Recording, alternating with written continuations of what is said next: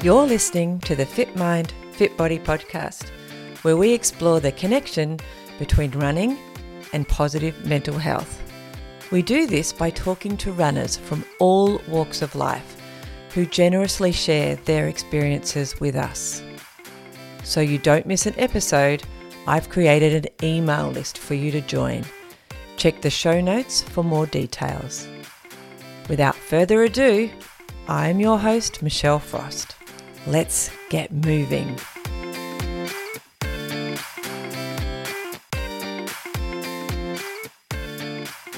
Welcome to this episode of the Fit Mind, Fit Body podcast. I'm really excited today to share with you this chat with ultra runner and clinical psychologist Luke Pryor.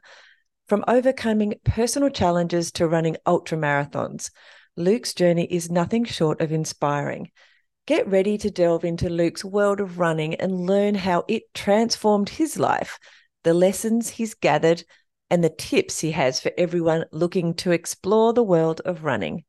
Whether you're a beginner or a seasoned runner, there's something in this episode for everyone. Let's get moving. Today on Fit Mind, Fit Body, I am introducing you all to Luke Pryor. Hello, Luke. Hello, how are you? I'm awesome. Welcome to the podcast. I can see, no one else can see this because it's an audio, but you're sitting in a van at your place. Yes, yep. So I live in a tiny home, which is quite small. Obviously, the name suggests that, but sometimes the internet's not fantastic in the tiny home. So I jumped in the back of the van, which is handy to have that space as well. Which is an even smaller tiny home.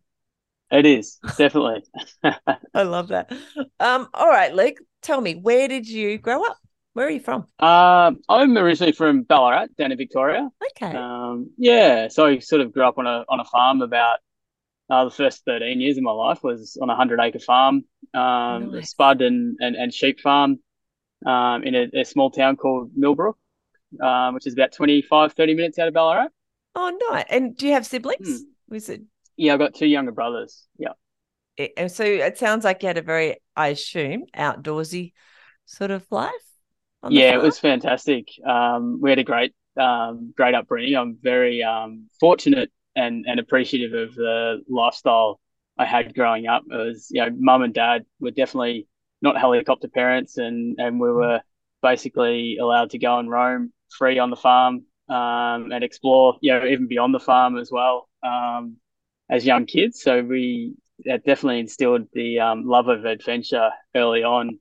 And, it was nothing for us to, leave super early in the morning and then come back in the evening covered in mud and bruises and scratches and whatever else mischief that we got up to during the day. So it's awesome. I love it. My childhood was a bit like that too. Also grew up on a farm, but on King Island. So yeah. nice. So, Nice. So similar.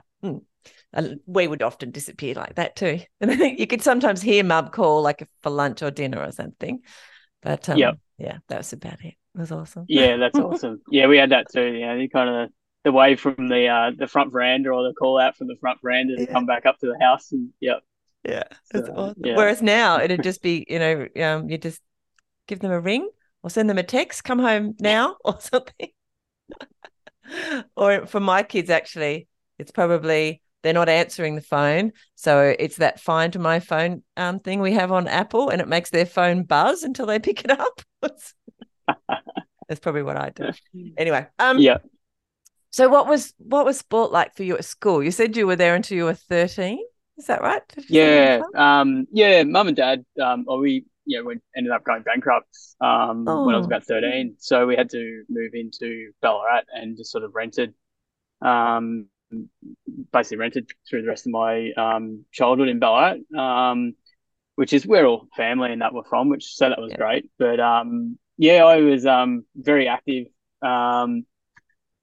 Loved pretty much every sport. Played a lot of AFL football and a lot of cricket, tennis, growing up, and I would always sort of just love to sort of just practice it too. It was always a bit of a challenge. I think I just loved the challenge of trying to master something or get better at something. And my two young brothers, we played lots of sport inside the house and outside the house as well, which often ended up in broken windows and Yeah. all sorts of things. But and I think my uncle was pretty instrumental too. He was a big sport fan, and he I guess took us under his wing a little bit and taught us the ins and outs of sport. And I think that sort of grew my love of trying to master or kind of get better at something. Can you remember running at school? Yeah, a little bit. Yeah, I remember. In primary school we'd have the 100-meter races. Or we used to play a game. I think it was called Octopus or something. It was a bit like tag of Yeah. some sort. So that was always those two things were always pretty big. So there's lots of that at school growing up, but it wasn't really until probably about 19, 20 where I started to dabble a little bit more with running itself. And then it wasn't really until my late 20s, early 30s when I really got into running. All right. And well, when you were at school, I know you said other sports were, you really enjoyed those. Do you remember thinking how you felt about running, when you had to do your school carnival or your cross country or that kind of stuff? Do you remember what your thoughts were about it? Yeah, I remember one cross country very vaguely, in primary school. I think it was in Dalesford somewhere. Just sort of running through the bush and have sort of fond memories of that. But they're very small Yeah. fragments of memories, nothing sort of Yeah. significant. And I think, I'm, I don't know, I'm about 5'3" or 163 centimeters tall. So I'm pretty short. So, Wow, you're shorter than um, me. yeah, I'm pretty tiny. You don't So look short playing. just on the video, just saying. Oh, thank you. So yeah, playing football, like AFL football, if I was going to be any good at it, I'd have to run a Yeah. lot. And so I think that sort of drip fed a little bit of the running into me a little bit. And I guess related running to being better at football, which I absolutely loved football. Yeah. And so occasionally I would go for a 5K run or, run Mm. around the lap of the lake in Ballarat. There's the Steve Monaghetti Lake, which is 6Ks. That was often a pre-season training for football Yeah. type sort of thing. So running was really about getting better at football in So those support. days. Mm. Yeah, yeah. Mm. What did you do when you left school? Nothing to do with sport. Um, Oh, you might have done something. I was a bit of a rat bag at high school, so Okay. I was more interested in sport and the social stuff rather than applying myself academically, shall we say. So I had a gap year where I just sort of worked full time, and then managed to get myself into university very luckily, and studied exercise science Oh, for wow. and I worked in that field for a number of years, and then sort of doing sports science, strength and conditioning sort of stuff, which was I loved. In a combination of working with like elite athletes Mm-hmm. and recreational athletes and everyday sort of personal training gym clients, Yeah.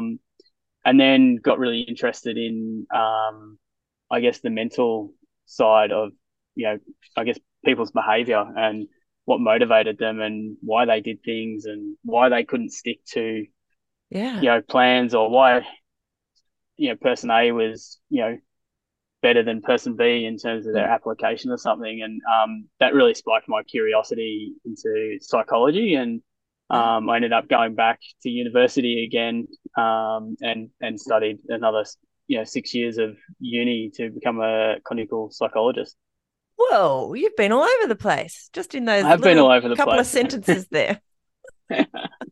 Yeah, yeah. So I've sort of had I really enjoyed my working life. I never really had a full-time job. I had my own business in the fitness industry for a while, but because I spent 10 years at Mm. university, I didn't really have a proper full-time job until I was 32. I worked all the way through university to support myself, but I love never. that. I always felt like I was about 10 years behind everyone in terms of people having a mortgage and all of that Yeah. sort of stuff. So I've got a daughter yeah. like that at right now who's just finished her double degree in zoology and theatre.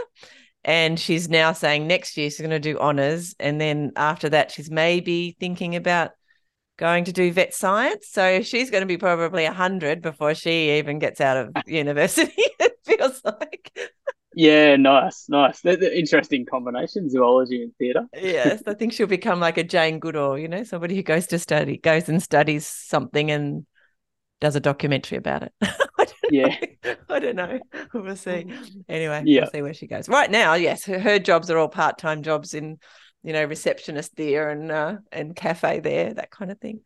Anyway, yeah. and she's in Melbourne.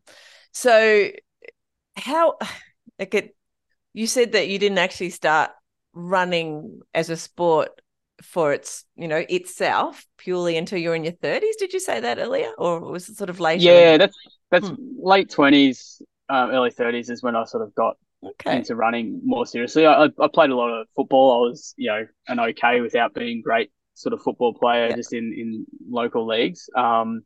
And kind of got a bit over I guess the meathead kind of component of football. The blokey stuff. And yeah, when you're kind of, late 20s and you're running around in a paddock in the middle of nowhere and people are trying to take your head off, you kind of start to question, like, what are we playing for here? It's not not like we're playing in the AFL or anything. So I guess I started to have, look for other opportunities or, other areas to kind of challenge myself. And I think I'd always been, ever since I was about 18, I got really obsessed into like fitness and the gym, Yeah.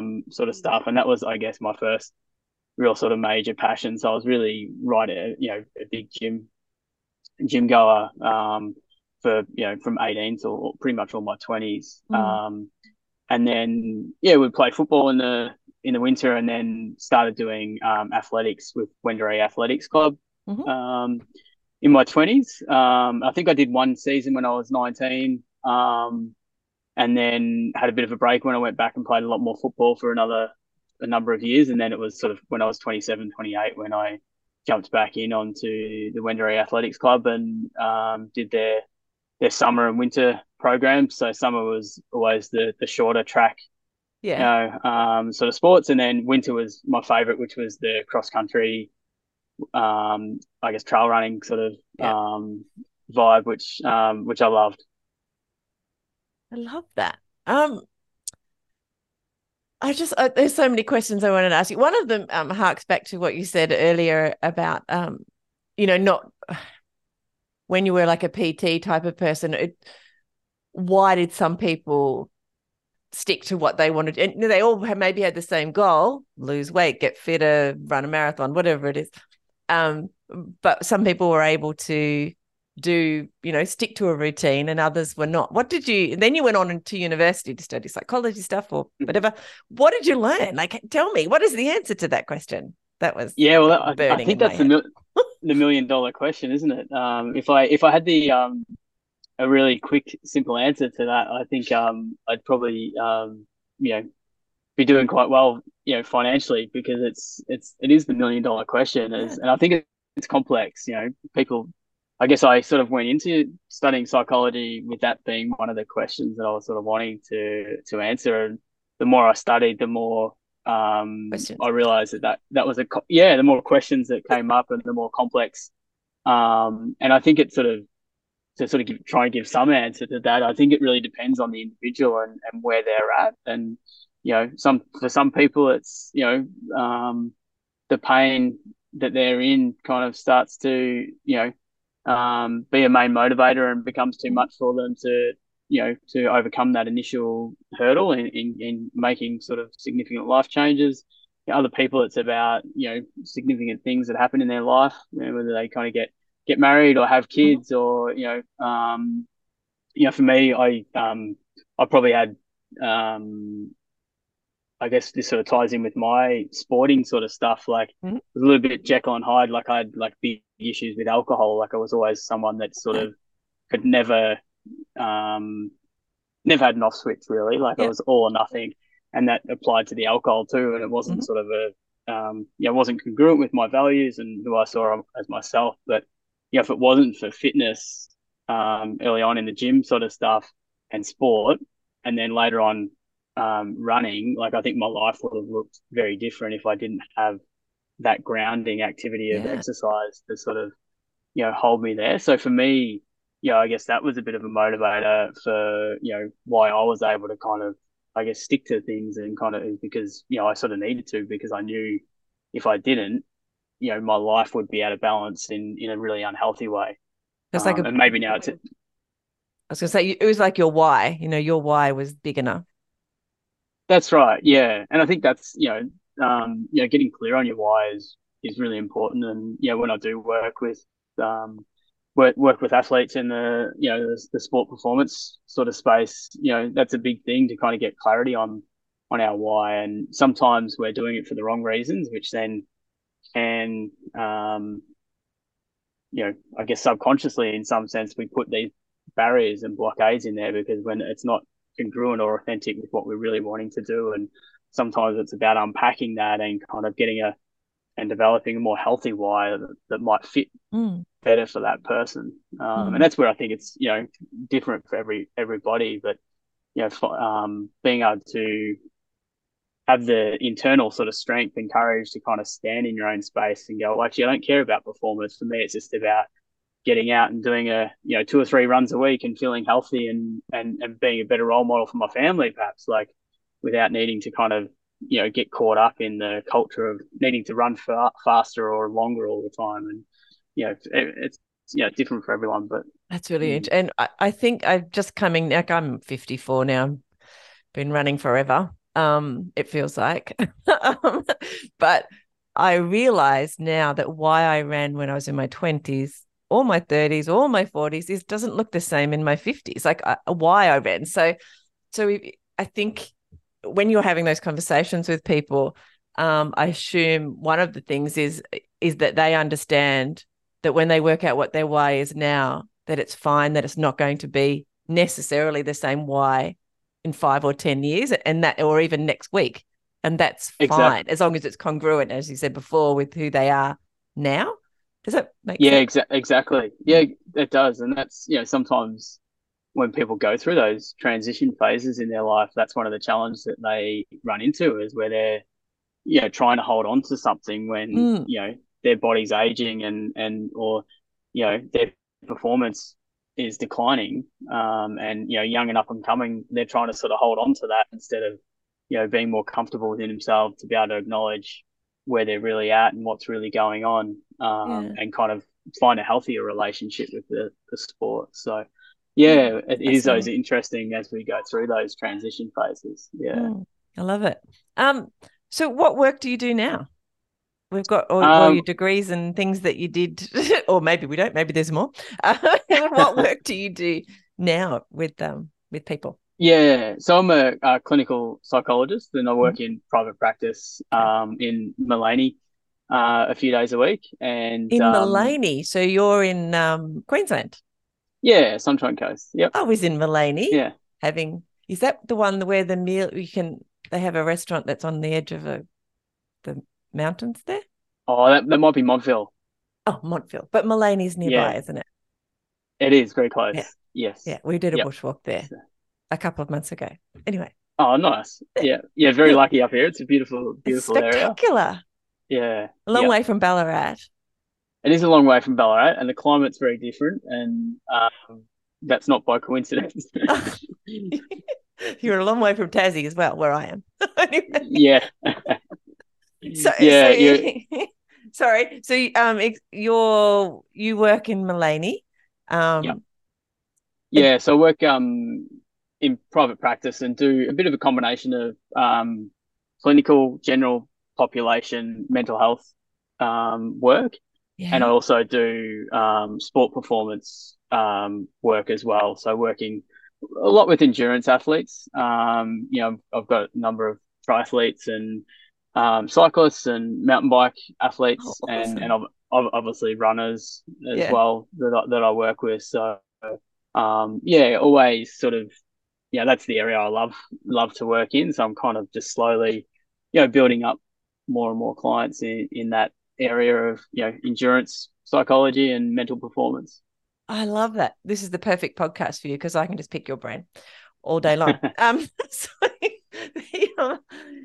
Do you find that you prescribe? I asked Cheryl this too, by the way. Do you prescribe going for a run or something like that for people who come in for something that's not necessarily sport related for mental health reasons?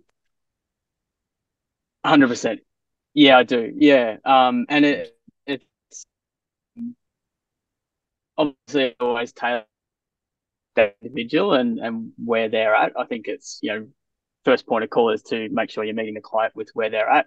And that might look like getting out for a walk, or, for some people that are really depressed, there might be, getting the mail from the letterbox, starting with Yeah. that. Um, so starting with something that's achievable. But, if I was to sort of step back and look at, the approach that I do take, I definitely do place a lot of emphasis on the lifestyle factors, sleep, nutrition, Mm. exercise, some sort of movement practice. I think they're sort of fundamental pillars of health and wellness, Yeah. they definitely impact our mental health, as you know. So definitely encouraging, pretty much all of my clients to engage Mm. if they're not already in some sort of form of movement that feels right to them. So for those clients who come to you for like who have a physical background rather than necessarily the mental background, they're coming to you for like mindset type of stuff. Is that how they would frame it? Is that what they're thinking about? Yeah, Mm. yep. So I guess you might have uh, um, I guess two camps. You're having athletes that are looking to get a bit of an edge and really focus on going from good to great and sort Mm-hmm. of trying to improve their performance.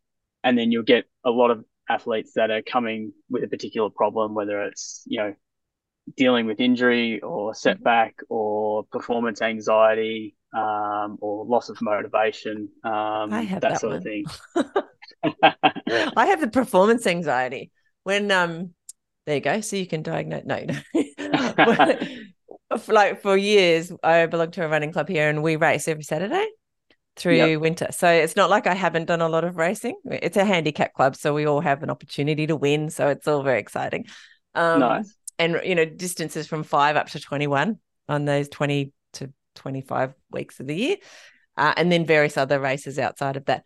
But I've noticed in the last 5 or 6 years, I just the anxiety before an event, not so much for those Yeah. little races, just horrible. So I've had to do all kinds of stuff with myself to talk myself out of being so anxious, including changing, just not racing so much, not Yeah. not going to events and things, doing other things, challenging myself in other ways, which is Yeah, interesting. I think those when you're in a small community, it can Mm. almost sort of enhance some of that anxiety because you sort of know where you should Yeah, sit or you know where others should sit, and that can, if you're overly focused on what other people are doing, you exactly. know, that can really kind of enhance that because it's like, oh, I always beat, Joe Blow, or I'm Exactly. always, and if not, then it's you start to sort of have this internal dialogue of doubt or criticism or however that might Yeah. be playing out. And I think in those situations it is really important to kind of try and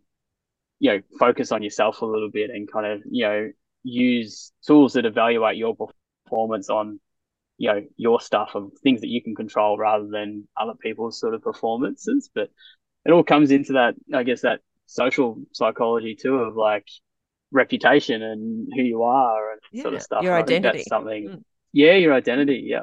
Mm. Yeah, Which we do definitely. talk in the podcast. I often run people through things like have they been injured, and how Mm, did they deal with that? And when did they first call themselves a runner, and how do you deal with it when you then get injured? So yes. how about you, Luke? Have you been injured? Um, yes, I have been injured. I've had this is actually something I'm trying to work on with myself at the moment, is that Yep. I've had a long history of, pretty chronic injuries of plantar fasciitis and Ouch. particularly hamstring and glute tendinopathy in both hamstrings, which has sort of been pretty sort of extreme, plus a few other little foot niggles.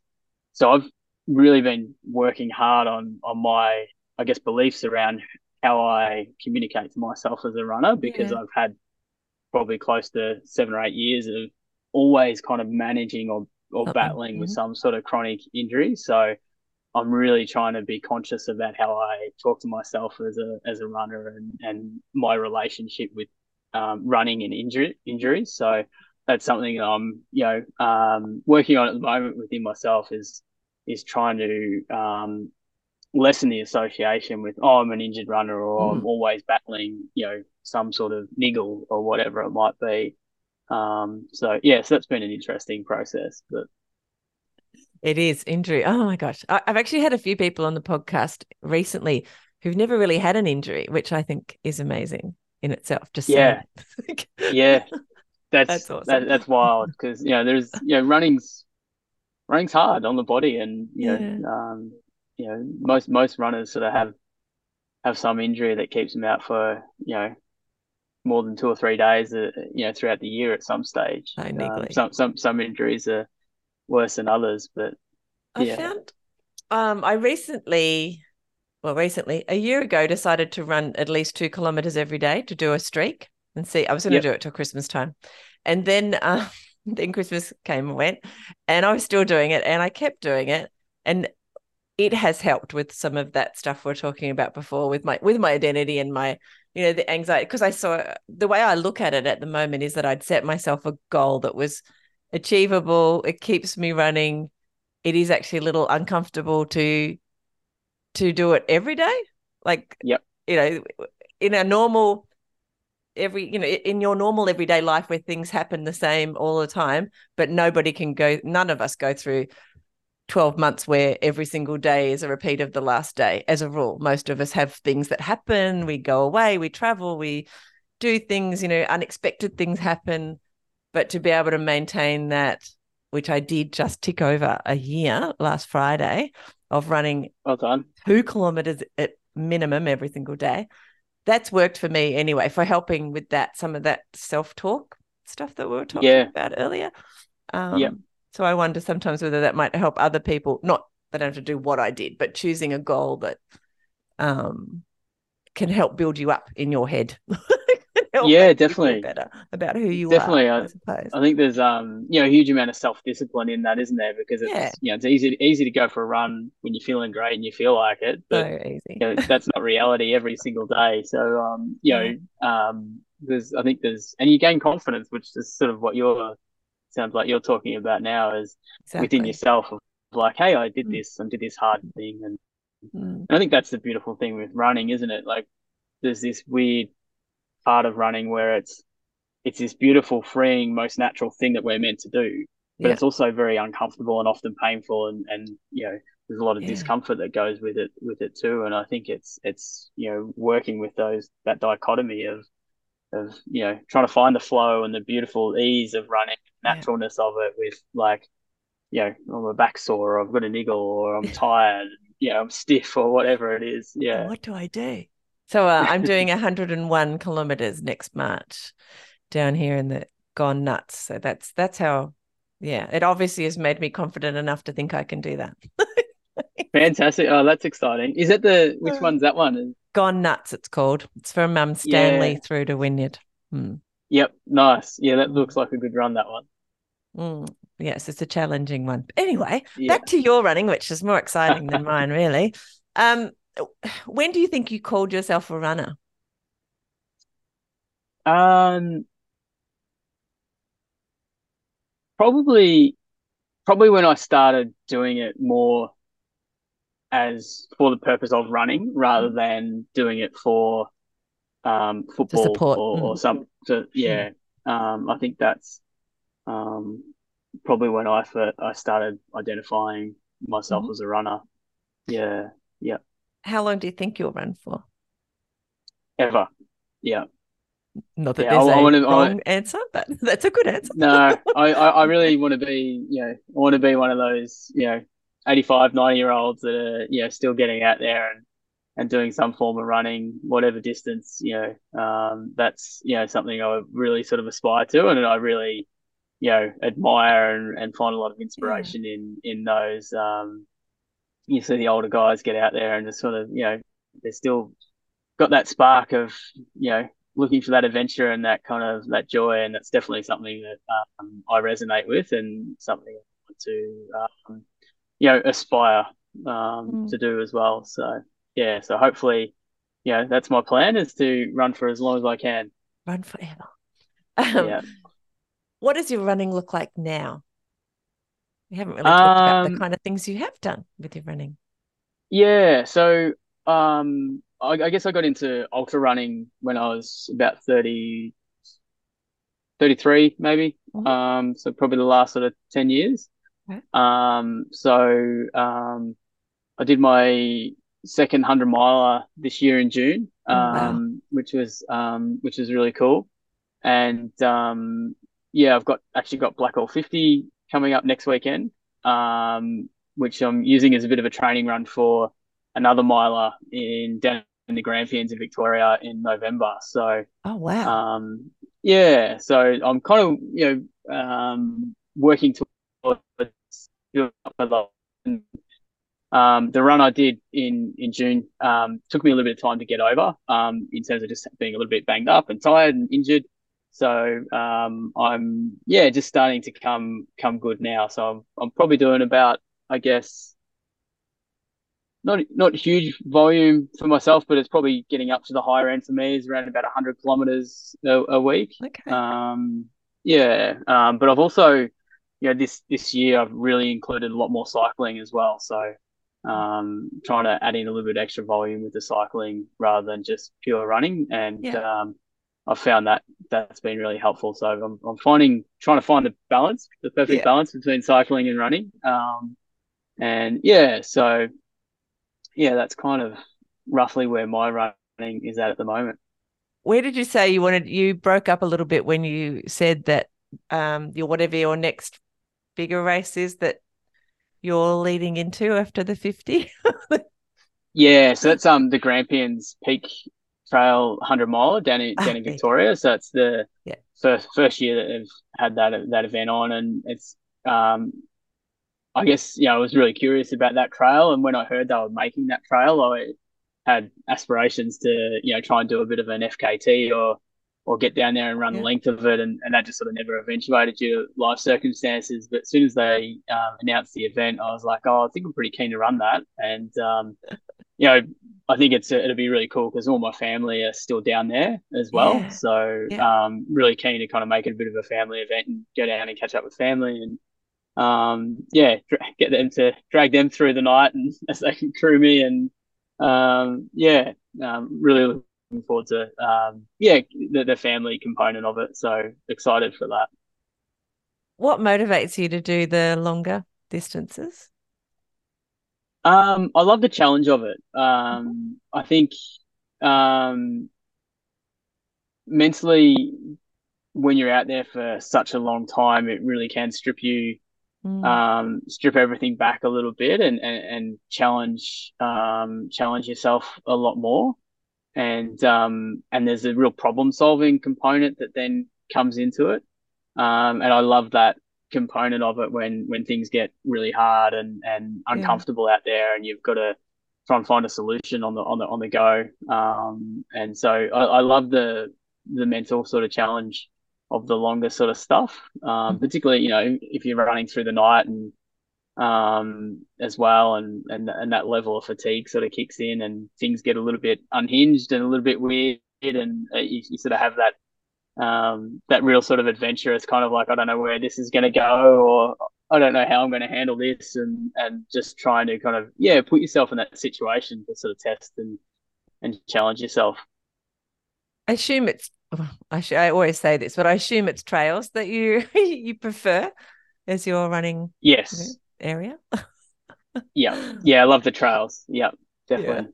I don't mind. I do a lot of running on the road as well, but As your training. and Mm. don't mind road running. I'll do the occasional race here on the road, but probably 80-90% of it's on the trails. What would have been your favorite run that you've had? Probably the one in June, which was Western States 100 miler in California. Oh, So wow. um, that was a pretty epic experience to head over there to just get into the event. It's Yeah. a really difficult event to get into. There's only 370 runners that are lucky enough to run it every year.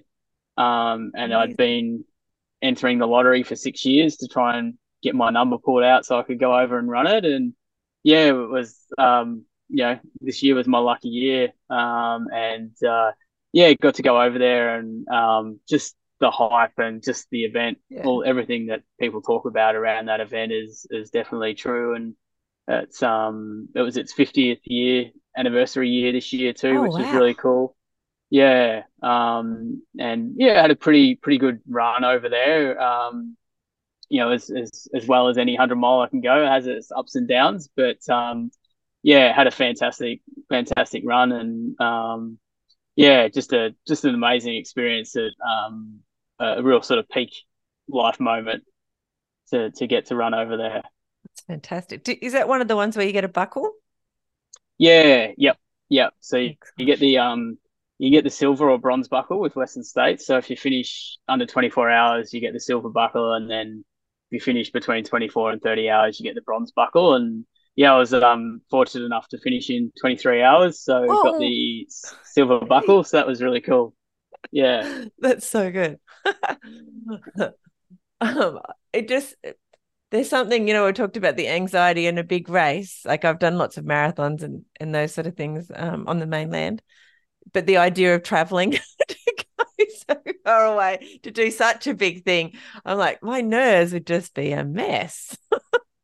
yeah. It's definitely a component I think people don't realize until you're in. Sometimes we don't Mm, talk about it, but you know, financially, it's a huge cost to go overseas yeah, somewhere and do a big run, and then to get over there, and we sort of my partner and I, Cara, we sort of planned a little bit of a holiday around it, and to get over there, and then you really want to have a good day out. You want to finish yeah, number one, kind of finish the event and actually have a positive experience over there. So it's I think getting to that start line, and giving yourself the best chance, it can be really nerve wracking. And I didn't have the best preparation in the lead up to this run. I had a couple of niggles and a foot issue that I sort of carried into the race. So as we were traveling around, I was stopping at every sort of frozen creek and putting my foot in the creek for a couple of times a day, just trying to get my body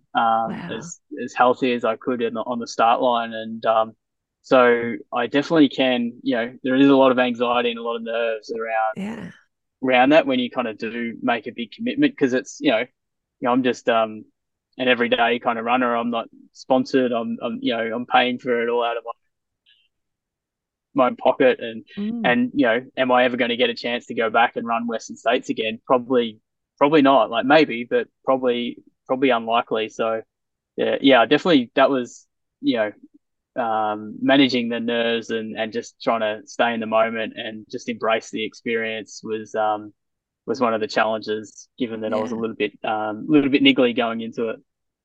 But you managed to do it and within the silver buckle time. So Yes, awesome. yeah.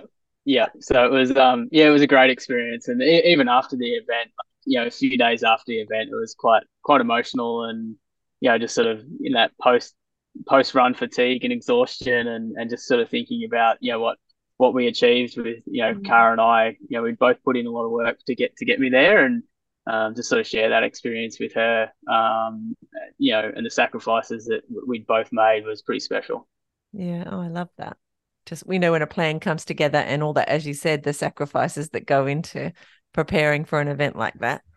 It's Yeah, awesome when it all comes off. It's fantastic. yeah, definitely. Yeah. Can you think to a time where it could be a training run or it could be a race, doesn't matter, or an event, where everything just flowed and at some point you just felt it's just all amazing. Yeah, that is a good question. I've definitely, I don't think I've had the perfect race in that sense of like from start to finish. I've Mm-hmm. definitely had some races where there's been moments of that. Mm-hmm. I think probably the closest race in its entirety was probably Western States, just because it Okay. was just The such a build up and special the of yeah, just the hype around it, and just I was just pinching myself the whole time I was out there. So I think from that perspective, even though it had some ups and downs, throughout it was pretty special. But I think maybe can't remember what year it was, but the Blackall 100 kilometer race. I had this one year. It's probably 2017, 2018. Maybe I had a shocking sort of first half. My hamstring tendon stuff was really playing up, and then I was nearly about to sort of pull out, and a couple of good friends kind of got me to smash down some ginger beer and some food and sort of recalibrated me. And the second half of that race, I probably ran the best second half of a race I've ever sort of run, and just felt like that sort of experience where it was just you were just in flow the whole time. And so that was a really cool experience and a good lesson in not giving up, and you never know how things might sort of turn around, because the first half of the race it was complete polar opposites to the second half. All I heard was ginger beer. Ginger beer is the secret. The secret recipe. It is true though, like having, as I said, and I've done a couple of ultras, not 100, but I've done a couple. And there in every one of those, longer events, there are moments where it just all feels like crap. And then the next thing you know, you've forgotten that because everything's actually feeling quite crazy. And the last 10Ks went by, in a blink. It's kind of, it's crazy how your mind plays with you. Can you think of a time where your running supported your life? Like there were things going on in your life where it was crappy and not fun, but when you went for a run, you got that kind of relief or whatever. I don't want to put words into your mouth, but it supported what was going on in your life personally. Yeah. There's like hundreds of examples of that. Running, it is kind of like a rock in that sense for me in good times in life and in more difficult times. And there's been times with as I mentioned earlier, with struggling with addiction and alcohol sort of stuff, where running literally did save my life. Like that's not being dramatic at all. Like if it wasn't for running, my life would have looked very different. Whether it's sort of a relationship breakup, or to something like a bad day at work, running is that perfect kind of space where you kind of get to process some of the emotion by some movement, and then you get some sort of time to think and some space to sort of think and to gain some clarity, and perhaps get some bigger perspective on whatever the issue is at the time. And I think that is probably a big role that running does play in my life, whether it's big stuff or small stuff, from just big tired day at work and just needing to clear your head, to more bigger life sort of things as well that we all go through. We've spoken on the podcast before about the times where, I don't know, even as simple as work's overloaded, or you've had an argument with your partner or whatever, and you think, all kinds of stuff.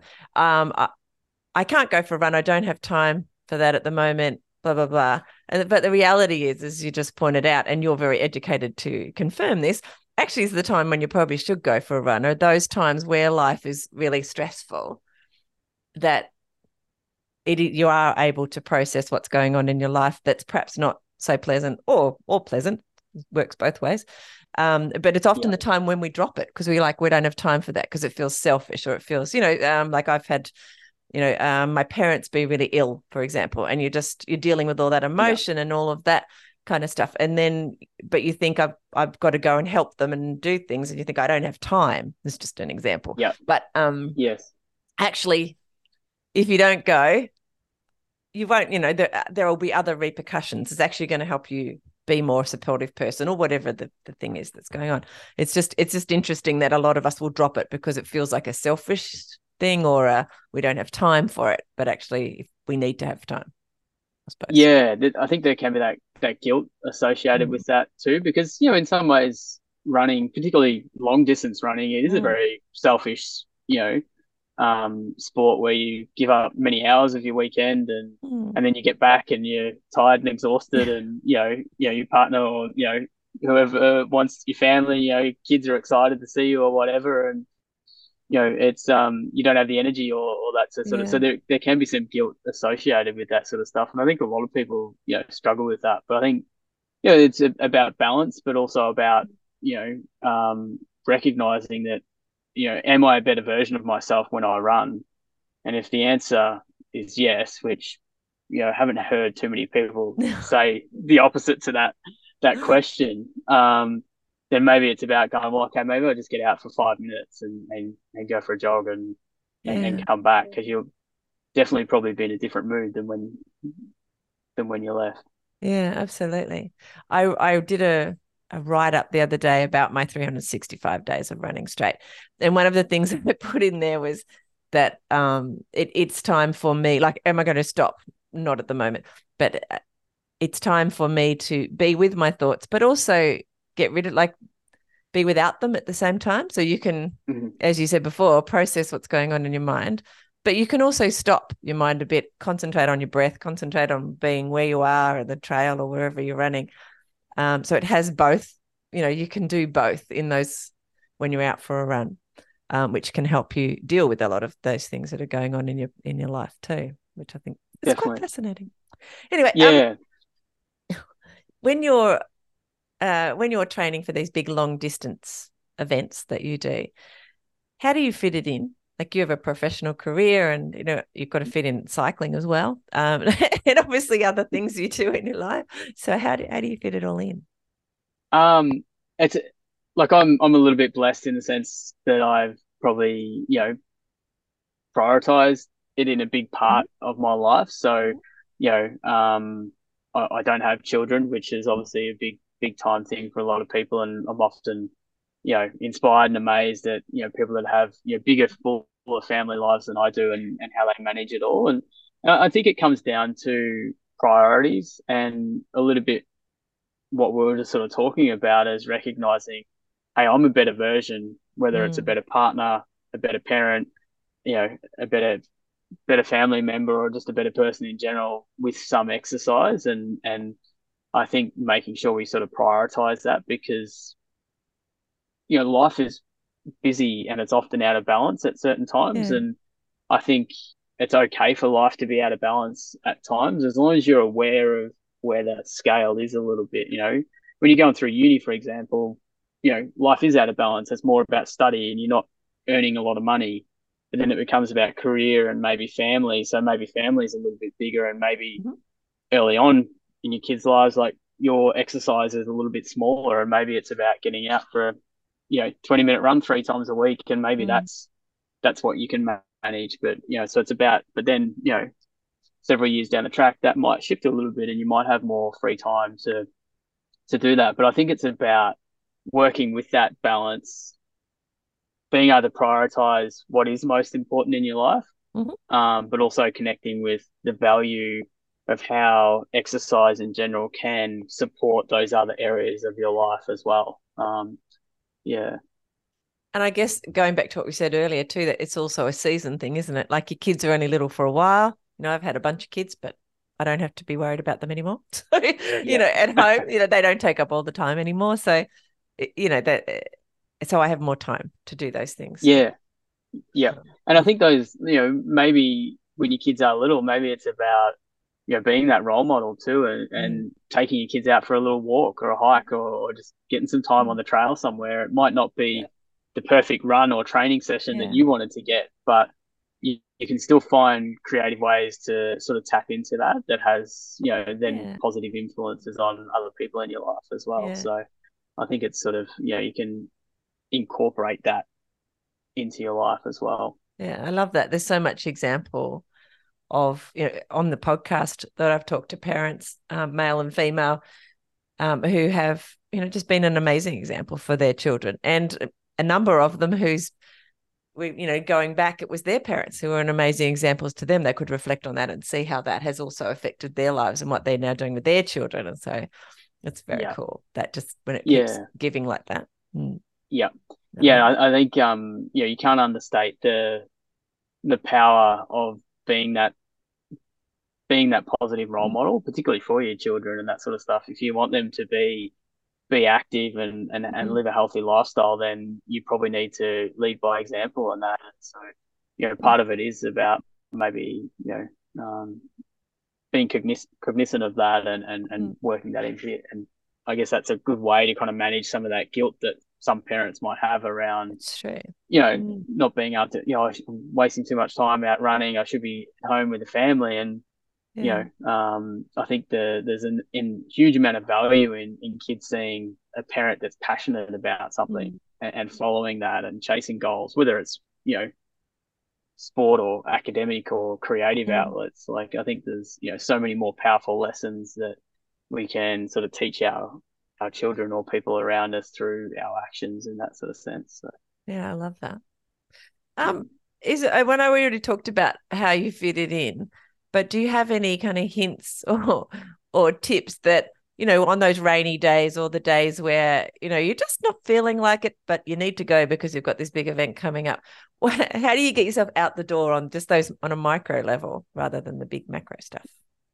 Yeah. So one thing I always do, I always have my running gear with me in some, Yeah. you know, whether it's Shape just or form. tucked into my bags. Yep. So it's really easy to get to. If I've got a client that cancels and, maybe I was a bit slack in the morning and didn't get up and run in the morning, but I'm going to take my running gear to work just in case there's a couple of no-shows where I can maybe get in a little bit of a run and Excellent. fit it in. So I think always having your running gear with you is a very good, good tip. I think connecting with your bigger motivations of it. If I've got a big race coming up, I love to sort of draw up a handwritten calendar and kind of mark the days off so I can kind of see the visual representation of it. And when I wake Yeah. up, that's one of the first things I sort of see. So if I'm feeling a bit tired and that sort of thing, it's about, it's sort of in your face there, and you're like, okay, we've got to get over that initial hurdle. Mhm.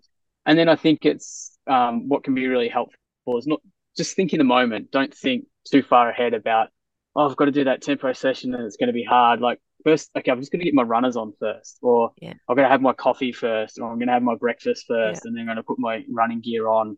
Breaking it down and sort of just, going through step by step. Because when you wake up and you're feeling tired, it can feel a bit overwhelming to go, Yeah. oh, I've got this 20K run to do or whatever, and you're not feeling like it and it's cold and wet outside. But I think if you, just sort of, zoom in and go, okay, what do I need to do first? I need to get up and go to the bathroom and have a coffee, and then just step by step work through that. And, by the time you've done some of that sort of stuff, your mood has probably changed a little bit from that sort of sleepy state when you first wake up and you, I don't know, maybe sore and stiff, and the last thing you feel like doing is running. But, Yeah. um, yeah, and then get out and just start slow, Yeah. start slow. Slow Yeah. is good. Do you have a coach? Not at the moment. I have had numerous coaches in the past. Yeah, and found them all very helpful, and learn a lot from each of Yeah. them in their own sort of ways. Yeah, but at the moment I don't. And I did have a coach leading into Western States, which was great. And then just with some niggles and whatnot, Yeah. I sort of put that on pause and have just been enjoying playing around with it myself at the moment. Wow. Do you run with other people? Not a lot, to be honest. Mhm. I am probably a lot more of a solo runner. Yeah. I do run. My partner runs, so I run with her a little bit, and Wonderful. then obviously have a group of friends that I run with semi regularly as well. But I probably do 98% of my running by myself, and I quite like that. Do you listen to anything apart from your thoughts? Yeah, yeah. Sometimes depends on the day. I try Yeah. not to run with music or podcasts all the time. But I will often listen to some music or podcasts when I'm running. Hmm. Depending on the run. If it's a harder run, generally I'll listen to some music and whatnot. If it's a bit of a lot easier recovery run, generally I'll go for a podcast or some professional development of some sort. Yeah. Yeah, yeah, I do a lot. I used to call it my mobile university yes, because I'm always listening to like professional development type stuff quite a yeah, lot. yeah. I think it's helpful for that. Yeah, yeah, I think it's good. I think I've got a tiny bit of ADHD as well. And so being able to do two things at one time is really helpful. It's like I can run and I can listen and learn. So I'm happy. Definitely. Yeah. It's kind of Nice. funny. Nice. Um, Now, you've given us a lot of really interesting things to think about. I love all the stuff that you're doing with, with your work, and then bringing that into the sports side of it, and the running side as well. It's just amazing. What are you most excited about at the moment when it comes to the intersection between what you do for work and the running? Like, I don't. That's a kind of strange question, but Yeah. you study a lot, obviously, and as you said, you do the personal development, and so you're on the edge of all this stuff. Just Yeah. what fascinates you about? What do you? Maybe two things. I'm in an interesting period in my career where I am sort of starting to go a lot more into the endurance sort of Mhm. sports psychology area. So Mm. really kind of excited for that.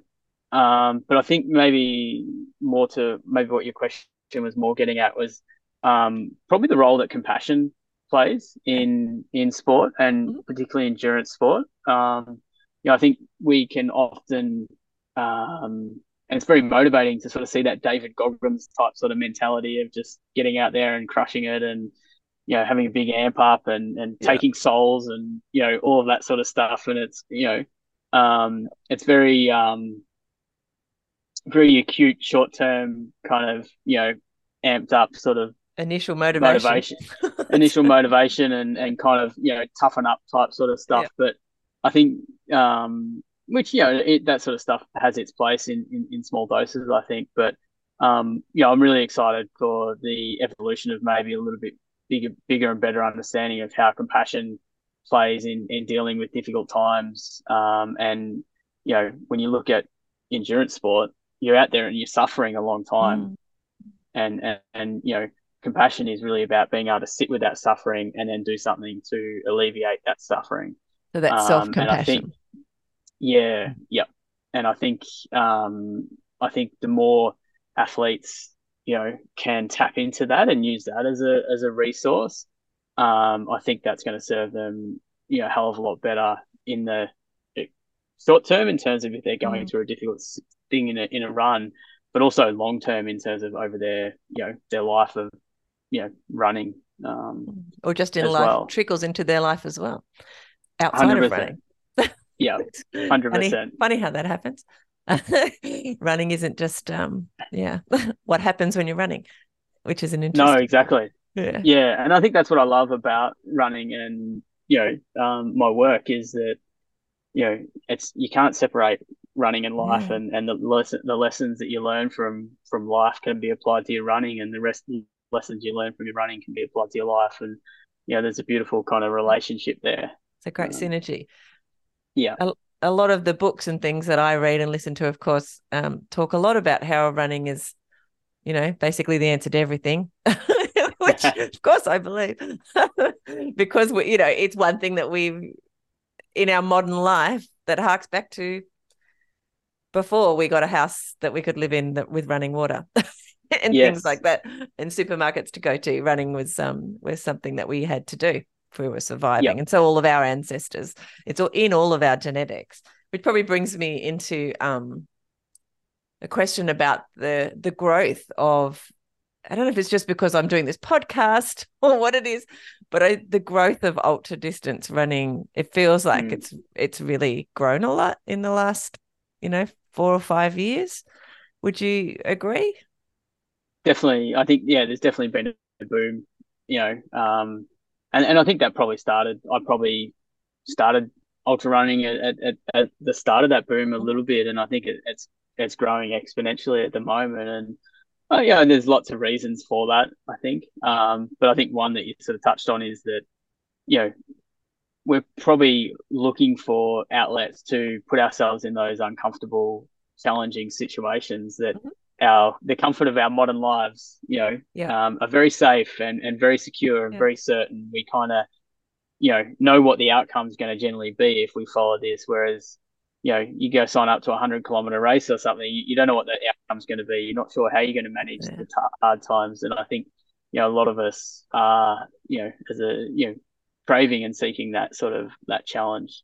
Yeah, that's fascinating. Also, it's interesting because what we do know is if we sit on the couch and don't regularly do exercise, whether it's running or Mm-hmm. not, but of course, I would prefer that it was running because I'm a bit biased.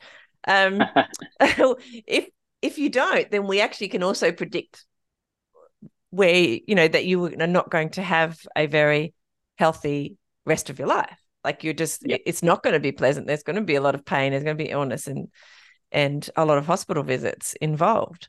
Whereas if you have a regular exercise regime, that's a little bit like running regularly, for example, and other things, then you can avoid some of that.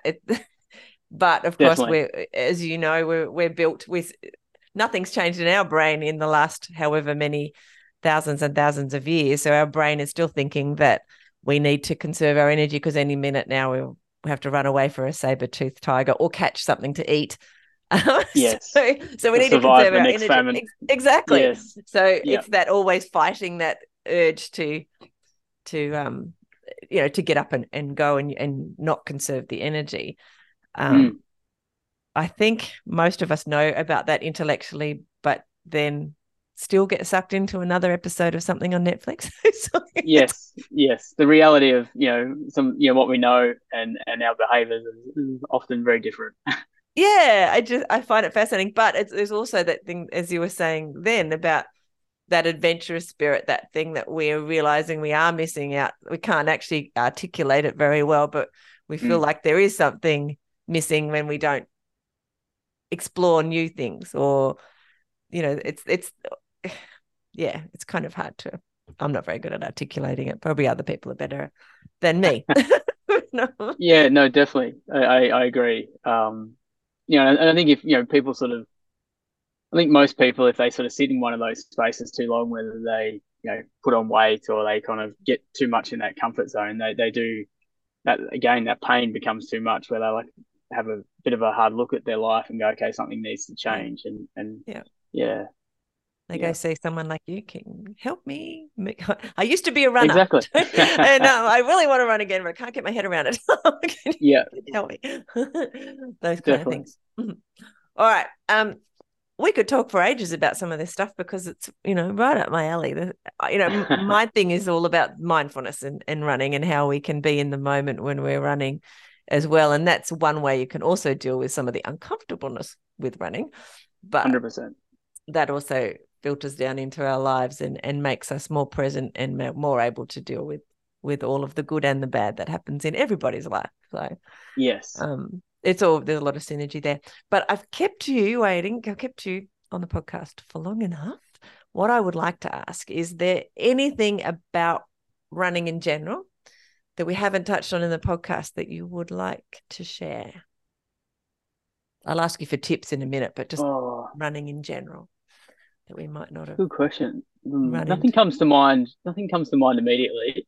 I think maybe just encouraging people to get out and challenge themselves, like, Mm, stretch themselves a little bit. If it's a stepping up to a 10K from a 5K, or yeah. doing that marathon that's always been nagging, I'll do a marathon one day. Maybe it's, Yeah. definitely. I think, there's a lot of value in pushing your comfort zone a little bit in that way. There is. You can learn a lot about yourself. Yeah, Mm, I yeah, love that. Um, can you, before we go and before I ask you about the tips, how do you think your life would be had you not decided running was a sport that you were going to maintain? You weren't going yeah. to be a runner.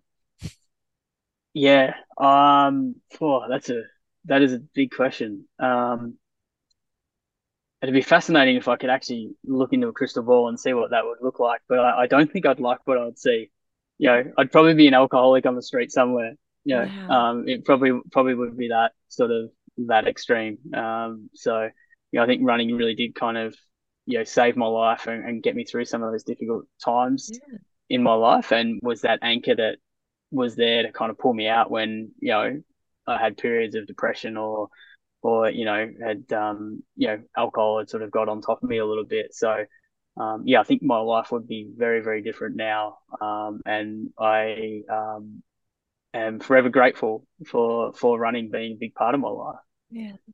Like it really is such a powerful thing. Like for you, you said that. I've had lots of people on the podcast say similar things with Mm, different life journeys, but you just think, why isn't it being prescribed to, for yeah. every, like, it is really a very powerful thing, and it's accessible. Like, that's what I love about it so much. And I probably should get off my soapbox, but yeah, it is just accessible to Yeah. everybody, almost Yeah. everybody.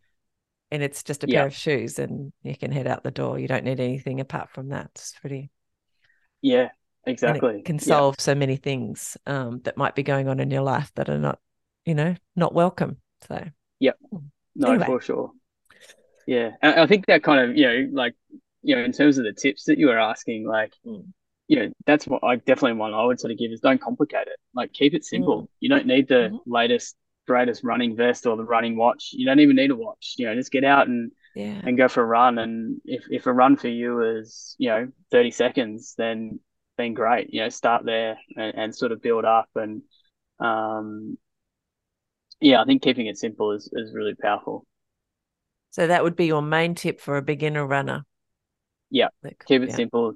Mm, Don't get caught up in all the latest fads and gear and that sort of stuff. mm, Like if that comes and you enjoy that sort of stuff, great. But don't let that be a barrier for you just sort of getting out the door and going for a little bit of a run. mm, Yeah. yeah. And and I think if you go for a 30-second run, then you can call yourself a runner.